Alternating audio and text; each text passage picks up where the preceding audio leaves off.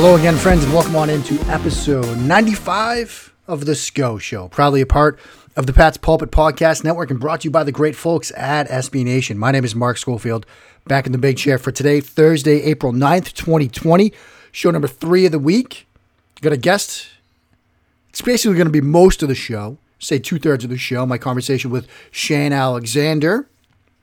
He's not in the game anymore, but he still has his heart in the draft, in Alabama football, and believe it or not, in the New England Patriots. So we're going to talk to Shane about life after Brady, his thoughts on Brady going to Tampa Bay, his thoughts on Brady's Howard Stern interview, some thoughts on the Bama prospects, and more. Up first, though, you know what we got to do at the outset. Our usual set of reminders. Please do follow along with the hijinks at Mark Schofield on Twitter. Check out the work at places like Inside the Pylon, Pro Football Weekly, Matt Waldman's Rookie Scouting Portfolio. Not one, not two, but three. Count them, 3 SB Nation websites. Big Blue View, Bleeding Green Nation, and right here at Pat's Pulpit. Also check out the work at Touchdown Wire, touchdownwire.usatoday.com, part of the USA Today Wire Network. I've been going through top 11 at a number of positions in the draft. We just got done wide receivers and tight ends. Up next for me, that's probably set for a Saturday published, interior offensive lineman. Then on Sunday, interior defensive lineman. Then Monday, my final mock over at USA Today Touchdown Wire before the draft. Then on Tuesday, linebackers. So I got a lot of work to do, so I better hop to it. Before the conversation with Shane, though, I do think we have to talk for a couple of moments about Tom Brady. And this is not going to be a rehash of why he left, things like that. But he did have a sit-down conversation with Howard Stern on Wednesday. And I will say at the outset that I'm not like a big Howard Stern listener. I think he's interesting. I think he does do a good job interviewing subjects, as we saw with this interview with Brady. And I think there are some notable things to sort of pull out and talk about for a couple of minutes from Brady's sit down with Howard Stern, from his chat with Howard Stern. First off, got to fix the Wi-Fi.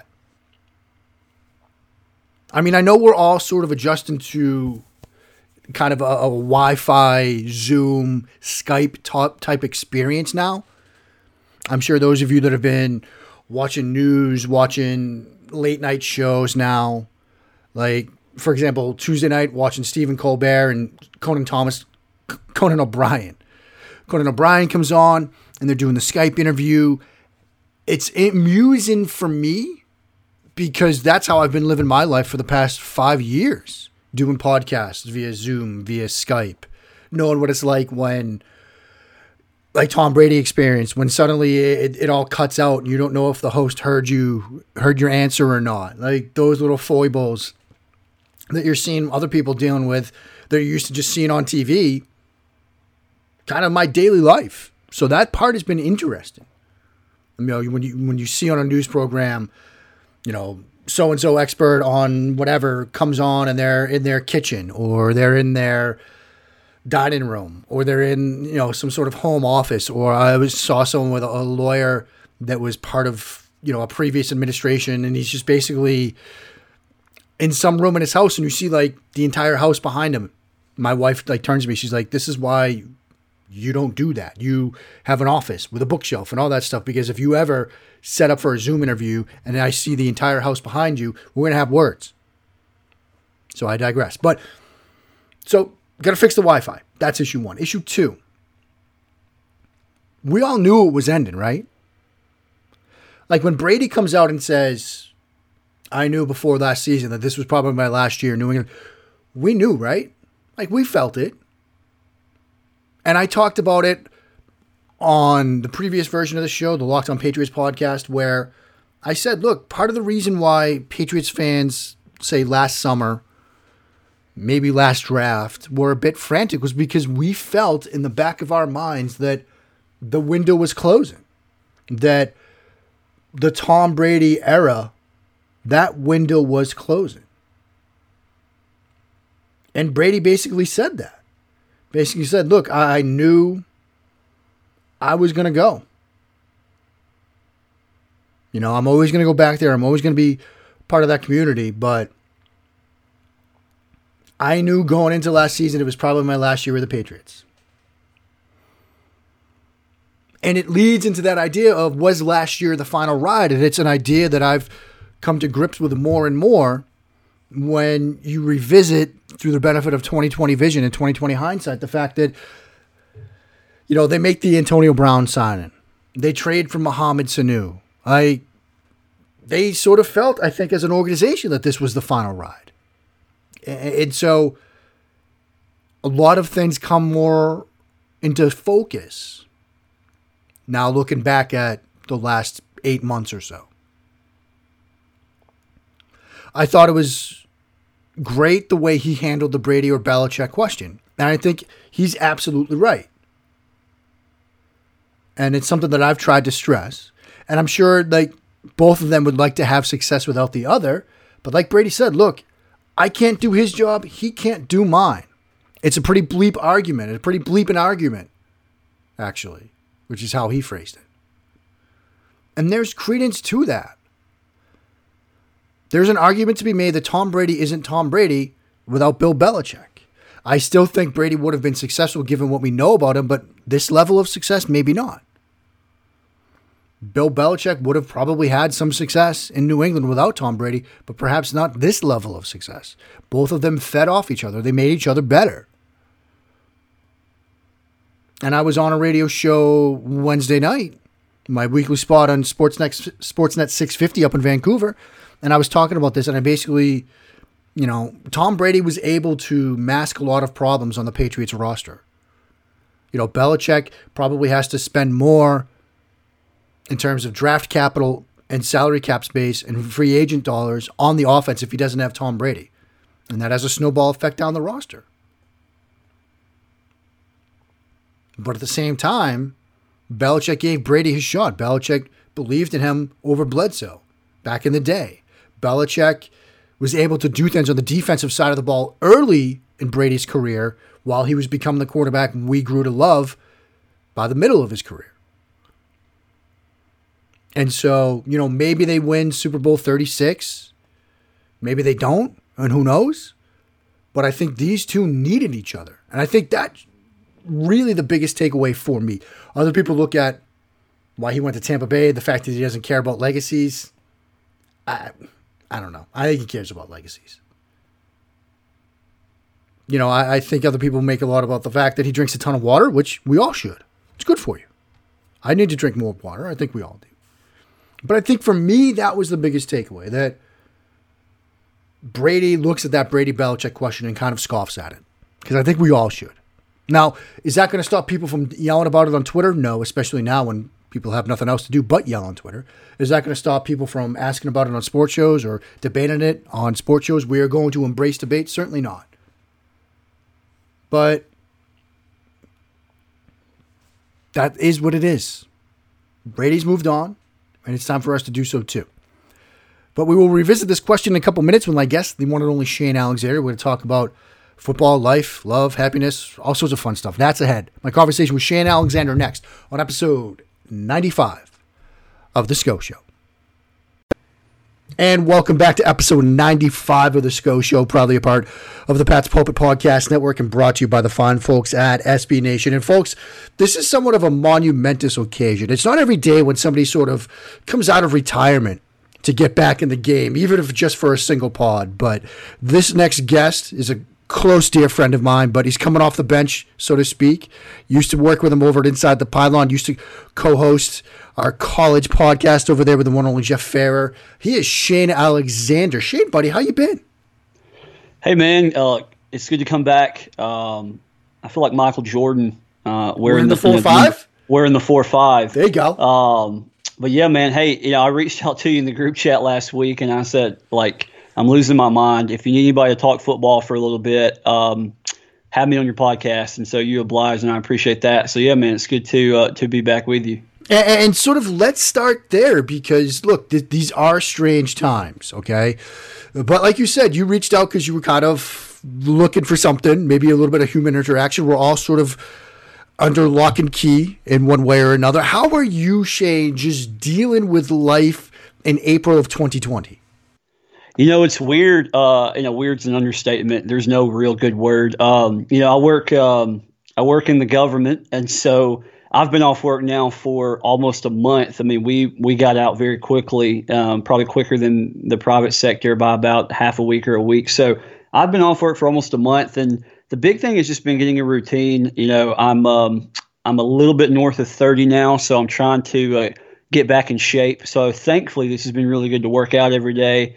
I've watched like so much Netflix and played too much Xbox, I will admit, but you just got to stay sane. I think my routine is wake up, do a protein shake, catch Governor Cuomo's news conference, maybe catch the White House news conference every day, catch up with some ranked punditry on Twitter and on the news channels, and then from there I just do my own thing. I've watched a lot of the old school sports that they've been showing on ESPN, so I've appreciated that, but it's really just trying to stay mentally busy because, you'll go stir crazy if you don't. You mentioned video gaming. Is there a particular game you're grinded through, or what are you doing there? Yeah, so, I wore out Madden back in the fall, so I've been playing a lot of NBA 2K20. I got a buddy or two that I play that with. And because I'm a nerd, we have the front office aspect of this. That's why we were so big into the draft. It's why you still are. I do all 32 team control, so I control all 32 teams, and I kind of simulate how I think things should go. So I'm losing my mind. I'm playing the entire NBA via the Xbox, and just trying to stay sane. So Shane, let's sort of transition for a second here, because one of the reasons I wanted to talk to you is, look, you're an Alabama guy, you're a Crimson Tide fan. You don't really have a pro allegiance. You are, I think, in a sense, a Packers fan, if I'm correct on that. Oh yeah, pretty big Packers fan. Yeah, but you do have a soft spot, and this is perhaps a bit of news because I don't think you've really declared it outwardly. You did have a soft spot for the Tom Brady, Bill Belichick, New England Patriots. Is that correct? That's right. I think this whole bandwagon thing is overplayed. You like who you want to like. We reminisce about all the players growing up that we like, and there's 1,000 of them, and we were never accused of being a bandwagon fan back then. I think it's easy to hate the Patriots just because they win, because of their personalities. But being an Alabama fan, being a Nick Saban fan for the last almost 15 years, that close relationship they had, I'm just the type of guy that appreciates winning and winning the right way and all those cliches. And so yeah, I've really appreciated how awesome it's been to watch the Patriots. I think that they are really a unique example of how to run a pro team the last 20 years. So yeah, I keep up with the Patriots very closely. And if Green Bay can't win, I want them to win every game 19-0. But if the Green Bay can't win or doesn't win, yeah, I'd like to see the Patriots win. So then let me ask you this, because we would be talking, throughout the whole free agency period, the speculation about Brady.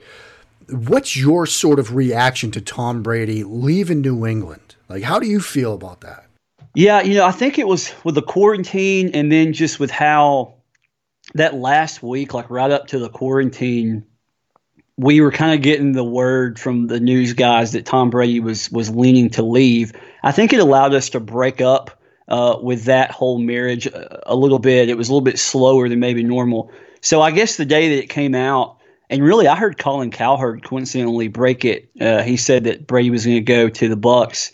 I wasn't surprised. That's who I thought he was going to go to if he did leave New England. I didn't think he was going to go to the Chargers just because he's got a 2-year deal, as we know. I don't think the Chargers are a year or two away from the Super Bowl, especially with Mahomes there in that same division with the Chiefs. I thought the Bucs, if they could just shore up the O-line and maybe add some defensive pieces, I thought they were just ready-made to really roll because of the offensive weapons they have. And so I was shocked. I wasn't surprised that he picked the Bucs if he was leaving the Patriots, but I was shocked. But I think now, in hindsight, if you read the Seth Wickersham article that came out maybe last week on ESPN, you listen to the Howard Stern interview today where Brady himself said he kind of thought he was going to leave even before last season started. As more stuff comes out, I think we know that Brady really was relieved to leave, and this was probably going to happen all along. And I don't know where we're going to take this, but I think it's one of those things where Brady's excited, but I think that the New England Patriots played their hand all wrong. And I think unless Belichick truly is the smartest person in football that's ever lived, I think the next year or two could be difficult for New England. Let me ask you before we get to the New England side of this, how do you envision this playing out in Tampa Bay? A lot of people have said, look, it's Bruce Arians. We know what he likes to do, the vertical passing game. And some have speculated that, look, that might not be the best fit for Tom Brady. Now, I have my thoughts on that. I think Brady will make this work. But what do you think about that marriage? Well, see, yeah, I agree. I think that, Brady, he tweeted, or maybe it was the Players Tribune article he put out yesterday, where in the first paragraph, I think he said, like, I'm excited to go somewhere where they listen to me. I think that was pretty much the paraphrase sentence. And I think that was really telling. And what I mean by that is he's going to go play with Bruce Arians. And yeah, Arians, we know his history with Roethlisberger and Andrew Luck and Carson Palmer and Jameis Winston. He likes to go vertical. But Arians is a smart guy. He's a laid-back guy. And him and Tom are going to go to the lab, and they're going to create offense that's predicated, I think, a lot on timing like he's used to, but also has some play action and also some concepts where when Brady's arm is in the opportune setting, he can air it out. And so, yeah, I think it's going to go fine if they can protect him. And Tampa Bay has had some protection issues the last 2 or 3 years. That's been noted. But I think that Brady, is a workaholic. His stuff that he's done in the offseason with Edelman and just the way he prepares himself, I think he's going to get those guys motivated. I know for a fact that like Godwin and Evans and O.J. Howard and Cameron Brate, they're going to benefit from playing with a guy that's going to give them a chance to compete on every ball.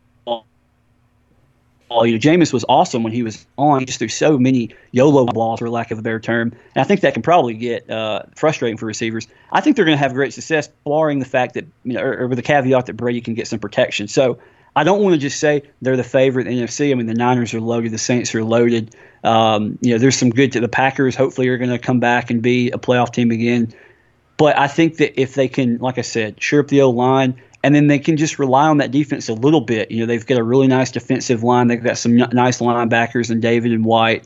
If the secondary plays well, they could definitely be a playoff team. And if you get Brady in the playoffs, all bets are off. So I think it's going to be a success. Do I think it's going to be a Super Bowl success? I mean, who knows right now? But do I think over the next 2 years they have a chance to win the Super Bowl? Yeah, absolutely. So let me ask you this. I'll ask you one more follow-up on that before we get to the New England side of it. You mentioned the need to protect him. Do you think at 14 then Tampa Bay has to go tackle? Yeah. I mean, I guess yeah. I would say that they should probably look at tackle unless someone just falls there where there is like an absolute, we got to go take this guy. The only thing that I think they may do, and again, I'm out of the game, admittedly, so I'm not exactly sure where everybody is scenarioing the Bucs at 14. I know we've talked to some people that like Kinlaw there. I've talked to John Ledyard, who works for the Pewter Report now, our good friend. I think he said Kinlaw. Him and Trevor Sikkema also said receiver. If like Ruggs were there and they really just want to go weird and wild and have Ruggs and Godwin and Evans, I mean, that's just gross. Maybe they do that. But, yeah, otherwise, if it plays out to where guys don't fall and there's not something ridiculous out there, adding a tackle, which is what New England would do, as well, adding a tackle, maybe if that guy can't get on the field year one, you're looking at Brady. This is a 2-year project, and maybe he even signs a 1-year extension after that. So if you can get a tackle at 14 who may, even if he doesn't produce this year, can produce in years 2 and maybe even years 3, then yeah, you take that. That's a premium position. So let's switch, Shane, to the New England side of this equation now. You an Alabama guy, but you've seen Jarrett Stidham. As an outside observer, how do you feel about what looks to be the Patriots' transition plan here, which is to see what they have in Jarrett Stidham rather than going out and signing somebody else? So Jarrett Stidham is an interesting case study because his career never really played out in college like it was supposed to. He was like a 4 or 5-star guy that went to Baylor, sat behind Bryce Petty. I believe Petty got injured early his senior year, and Stidham played some. But Stidham's sophomore year, he was supposed to really have a coming out party and show that he was going to be the next big thing in college. But that year was the year the Art Briles stuff happened. Right. And so he had to transfer to Auburn, which I thought was a terrible decision for him just based on the type of scheme that Malzahn ran. Because as much as, and living here in the South, there's been multiple times the last 5-6 years where everybody predicted Auburn is going to really open it up passing-wise, and they just never really have. At the end of the day, Malzahn's going to want to run the spread flex or spread option, for lack of a better term. And I just didn't think it was a great fit. He was at Auburn for 2 years. I didn't, I didn't think it was a great fit. I didn't think he had a good support system there between the offensive coordinator and the head coach. And so he leaves a year early instead of grad transferring, and he goes to the Patriots, where he did get a little bit of playing time last year, but who really knows? So I say all that to say he has had a really tumultuous career since his senior year in high school, where he's just never been comfortable. Well, now he's in year 2 with McDaniels, with Belichick, the familiarity with the systems there. And I was listening, I believe it was Adam Schefter yesterday, and he said that, Jake Fromm makes a lot of sense, or Jalen Hurts makes a lot of sense, but the fact that they didn't look in the free agent market yet, maybe they do something with Cam Newton and we don't know, but I don't think so. The fact they didn't look in the free agent market lets you know that they're pretty comfortable with Stidham, at least on a trial basis. So sitting here today, what do I think they do? I don't think they're trading up for a quarterback. Belichick just doesn't do that. I just don't think he's going to come up for a guy like that. If Jalen Hurts were to fall, maybe he, into the second, third round, maybe he takes him. I do think the Fromm pick in like the 4th or 5th round would make some sense if Fromm falls there. But I could see Belichick for a year just going with Stidham, knowing that he's already got Brian Hoyer, a guy that you called like 30 seconds after he was cut by the Colts. You called that like crazy, impressive. But Hoyer's backing up and they trust him. So that was a long answer to a short question. But I think that regardless of what anybody thinks of Stidham, New England's seen enough to say we're going to try to give him the opportunity to be the QB1 coming into the season. Let me ask you this question, Shane. Now, you've been around the draft game, even if you're not officially still in it right now, a long time. Sure. You know how drafts tend to fall. Patriots have 12 picks, but they have a pick at 23 in the first, and then 3 picks in the third, 87, 98, 100. So they've got a gap from 23 to 87. A lot of people have theorized that because of that gap, New England, as they've often done so many times before, is more likely to trade out of 23 to acquire more picks in that sort of sweet spot in the second and early third round, rather than sit there and make a pick. Is there somebody, again, I know you're not like fully vested in this draft, but is there somebody you think that New England might sit there and take at 23? Or do you think it's more a scenario where, they'll probably trade back and accumulate more draft capital? Well, the guy that comes to mind, and I'm not just saying this because he's a Bama guy, but Xavier McKinney would be the ultimate secondary player for Belichick after some of these guys transition out probably next year. The McCourtys are back. Patrick Chung is back one more year, correct? That's right. So they've got a really experienced secondary for one more year at least. But Xavier McKinney would just be the next generation of superstar safeties, I think, for New England. And he's a smart guy. I mean, Nick Saban trusts this guy the way he trusted like a Minkah Fitzpatrick or a Landon Collins back in the day. So if McKinney's there, and I don't think he will be, but if he is there, maybe Belichick, just knowing how important secondary is and how good they've been and successful they've been the last couple of years of that secondary, maybe he gets a year ahead of that need and takes it. But as you were sitting there explaining their picks, what I think is probably more realistic in my mind is, they trade out of number 1, and then with those third-round picks and with some of the picks they acquire trading out of number 1, maybe they trade back up in the round 2, and they have multiple second-round picks or multiple second and early third-round picks because they're going to trade out of number 1 and get some stuff. So I think Belichick will be very active on day 2 in the early rounds, 2 and 3. I think that's much more likely than them sitting there at 21 and just taking a guy and then not picking again for 50 picks. So, yeah. Let me ask you this. I wanted to ask you about some of these Alabama guys, and since you brought him up, let's start with him. Xavier McKinney, give me sort of the elevator pitch on him because, you mentioned it earlier, the Belichick-Saban connection. It's hard to rule out New England drafting Alabama defenders. You look at Dante Hightower, for example. Give me sort of the elevator pitch on the Bama safety. Well, like I said, Saban trusts him to do everything. The quarterback of the defense in Saban's defense, obviously there's been linebacker after linebacker at Alabama they trust, and the mic is still as important as ever. But and this as well as anybody, as the game has become more pass heavy, secondaries and coverages and those designs matter. I think maybe not a lot more, but they matter as much, if not more, than what's going on in the front 7. And so the fact that Saban was trusting him with all these calls and all these rotations and playing in these different positions, he's going to translate right away. I think you saw Fitzpatrick really break out this year for Pittsburgh. I don't know if he's that level of a guy, but close. It's that he can really play multiple positions and get the job done. Obviously, look, Shane, we all know quarterbacks tend to steal the show when it comes to draft time, and I'm going to circle back to some of the Alabama guys in a second, but I did want to ask the Joe Burrow Tua Tagovailoa issue.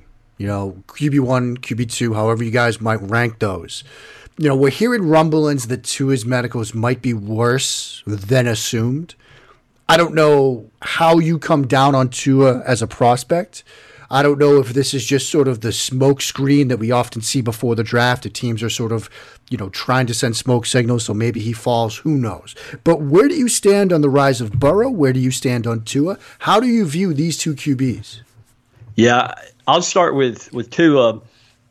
I've heard the same things just on social media, but then I've also seen him and other people really touting his progress. He's posted videos of him doing some workouts, and so you never really know. I think his case in terms of independent scouts like you and others, if you miss on Tua because of your medical eval, you don't really hold yourself against that against you. So if you have him as the best quarterback or a top 2 quarterback and he bombs, you can't. Who are we to know? But I will just say this: even if he is healthy from the hip, I do still think you have to be worried about going forward that flaring back up, and then just also how he has had a really knack for being injury prone, even if it's not big injuries. He just seems to be the type of guy that he likes to take hits. He puts his body out there. He plays a lot like Allen Iverson, and what I mean by that is he doesn't understand how small and compact he is. He plays the game with just an aggression that you appreciate as a fan and as a coach and as a teammate, but it can end up being to his detriment. So I'm not really sure long term what you know or what you can think about him, but just between him and Burrow, assuming that Tua is healthy, let's assume you can get a decade out of him. I still think Joe Burrow is the quarterback you take at number 1.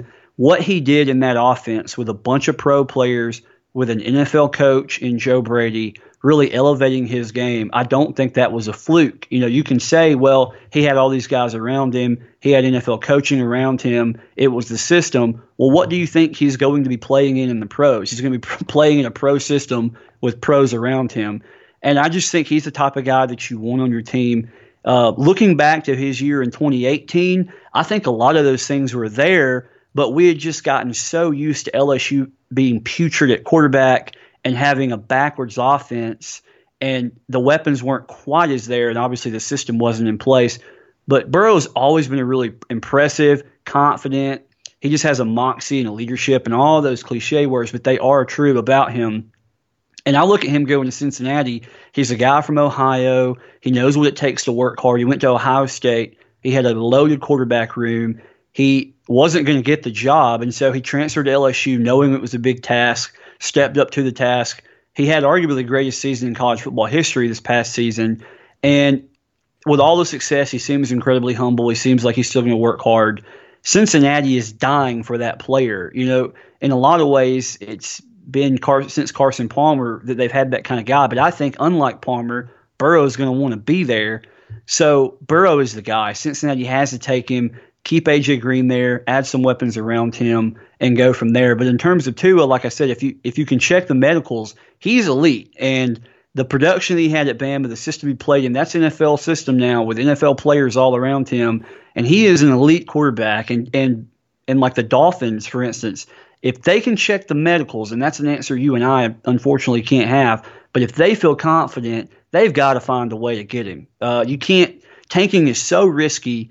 You can't just say Justin Fields or Trevor Lawrence will be there next year. I would say go get Tua if the medicals check themselves out. He really is the real deal and could be special, I think. Shane, one of the most enjoyable parts of my draft process this year has been the ability to watch positions that aren't quarterback. And one of the most enjoyable positions to watch this draft process has been wide receiver. I won't ask you for deep dives on this class, but I will ask you this. Jeudy or Ruggs? In today's NFL, I really think that it's Ruggs. And if I don't know how much time you got, but just to defend that answer, there's a lot of people out there that, on metrics Twitter, analytics Twitter, that doesn't seem to really like him. They say that he didn't make a lot of his opportunity share or whatever they call it is down. I buy in analytics as much as anybody. I think there is a lot of truth in numbers.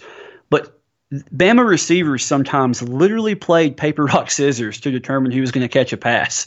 I think it was the second game of the year. It was like SEC Network number 2 or whatever. A cameraman called the receivers playing paper, rock, scissors. They were asked about it. They kind of made a joke like, yeah, depending on the play call and the scenario, we'll decide who catches what.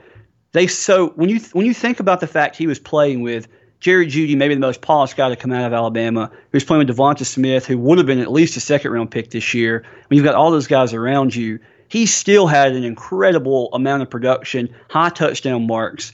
And just really quickly, when you think about the way the offenses are trending in the NFL, and you think about Kansas City with Mecole Hardman and Tyreek Hill, those guys are blazers, and whatever they aren't in terms of route running precision, you just look at the Super Bowl when it was imperative to make a play. They made plays, and so I think Jerry Jeudy is a superstar. I think he's awesome.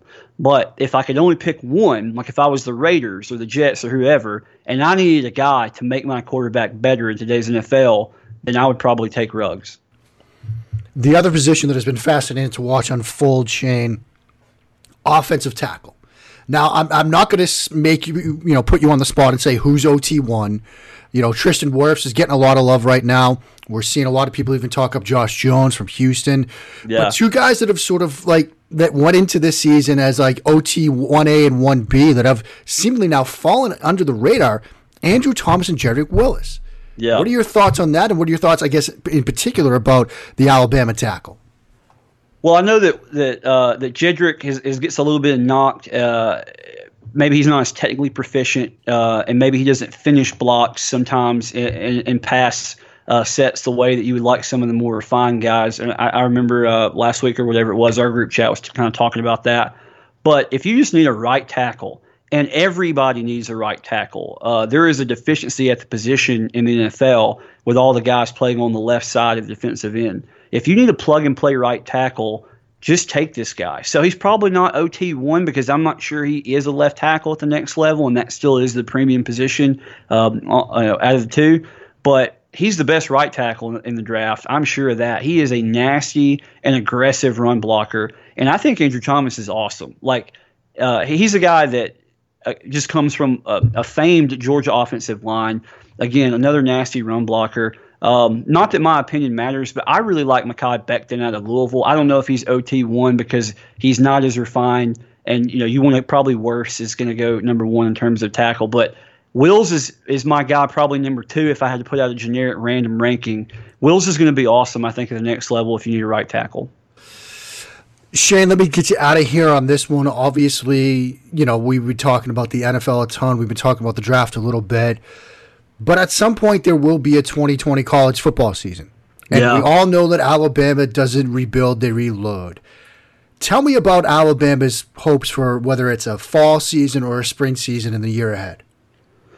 Yeah, they do reload. And they've got the number 1 quarterback in the country coming in Bryce Young, a kid from out west in California. And from everything I've heard, he's working out with some pros out there and just looks awesome.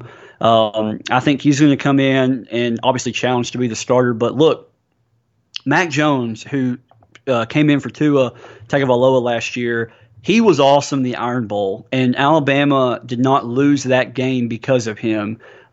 He was really incredible coming off the bench kind of cold like that. He played awesome in the bowl game. If Mac Jones is a starter next year, I think Bama's super confident. And just looking at the SEC, I mean, Texas A&M, they have some recruits. Are they going to take the next step? I don't know. I think Auburn is going to be solid, but I don't think they're going to be, especially losing Adams and Davidson and Brown off the defensive line. I don't know if they're going to be as solid on defense again, so they may lose an extra game. And so, not to make this too long, but I think the SEC East is really going to step up with Florida. I think Tennessee is going to take a step, and they're on Bama's schedule. Georgia's on Bama's schedule. And, of course, they just reload at this point as well. So I think the SEC East is actually going to be really tough, and Bama's going to have some really solid opponents finally. I know there's a lot of chatter every year about who is Bama play. They can't get off easy, but their schedule is really tough this coming year.